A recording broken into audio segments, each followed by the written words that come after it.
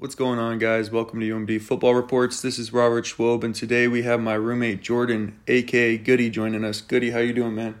Good, man. Just glad to be here. Glad for you to have me.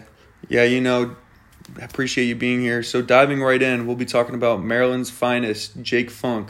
As you know, Jake was one of the best running backs to go through the university. So as he prepares for the NFL draft, we'll be breaking down his pro day numbers. Yeah, I was watching him on his pro day. He was putting up good numbers. His vert was about 38 inches, which is higher than McCaffrey, Zeke, and Derrick Henry. And his 40 was 4.52, which is pretty solid for a running back. Yeah, for sure.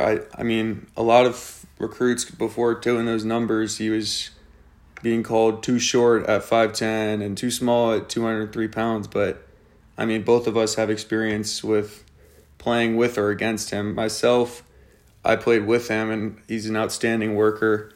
He suffered 2 torn ACLs in 2 different years and bounced back, continued to produce, and I think he'd be a good pickup on any team. I know. What's your experience with him? Yeah, I played him my freshman year while I was playing at Towson, and he was playing like his second year there, putting up good numbers. Pretty sure he scored against us, running hard. And as an Eagles fan, I would definitely like him on my team. He's a hard runner.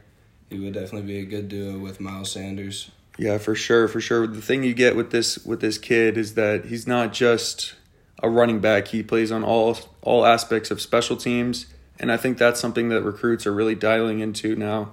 And he brings a lot to the table. He's always focused, and he knows how to win. That's one thing I know for sure. So look, man, thank you for joining us. I guess we'll wait and see if he gets drafted. And that's all we have for you today. Thanks for joining.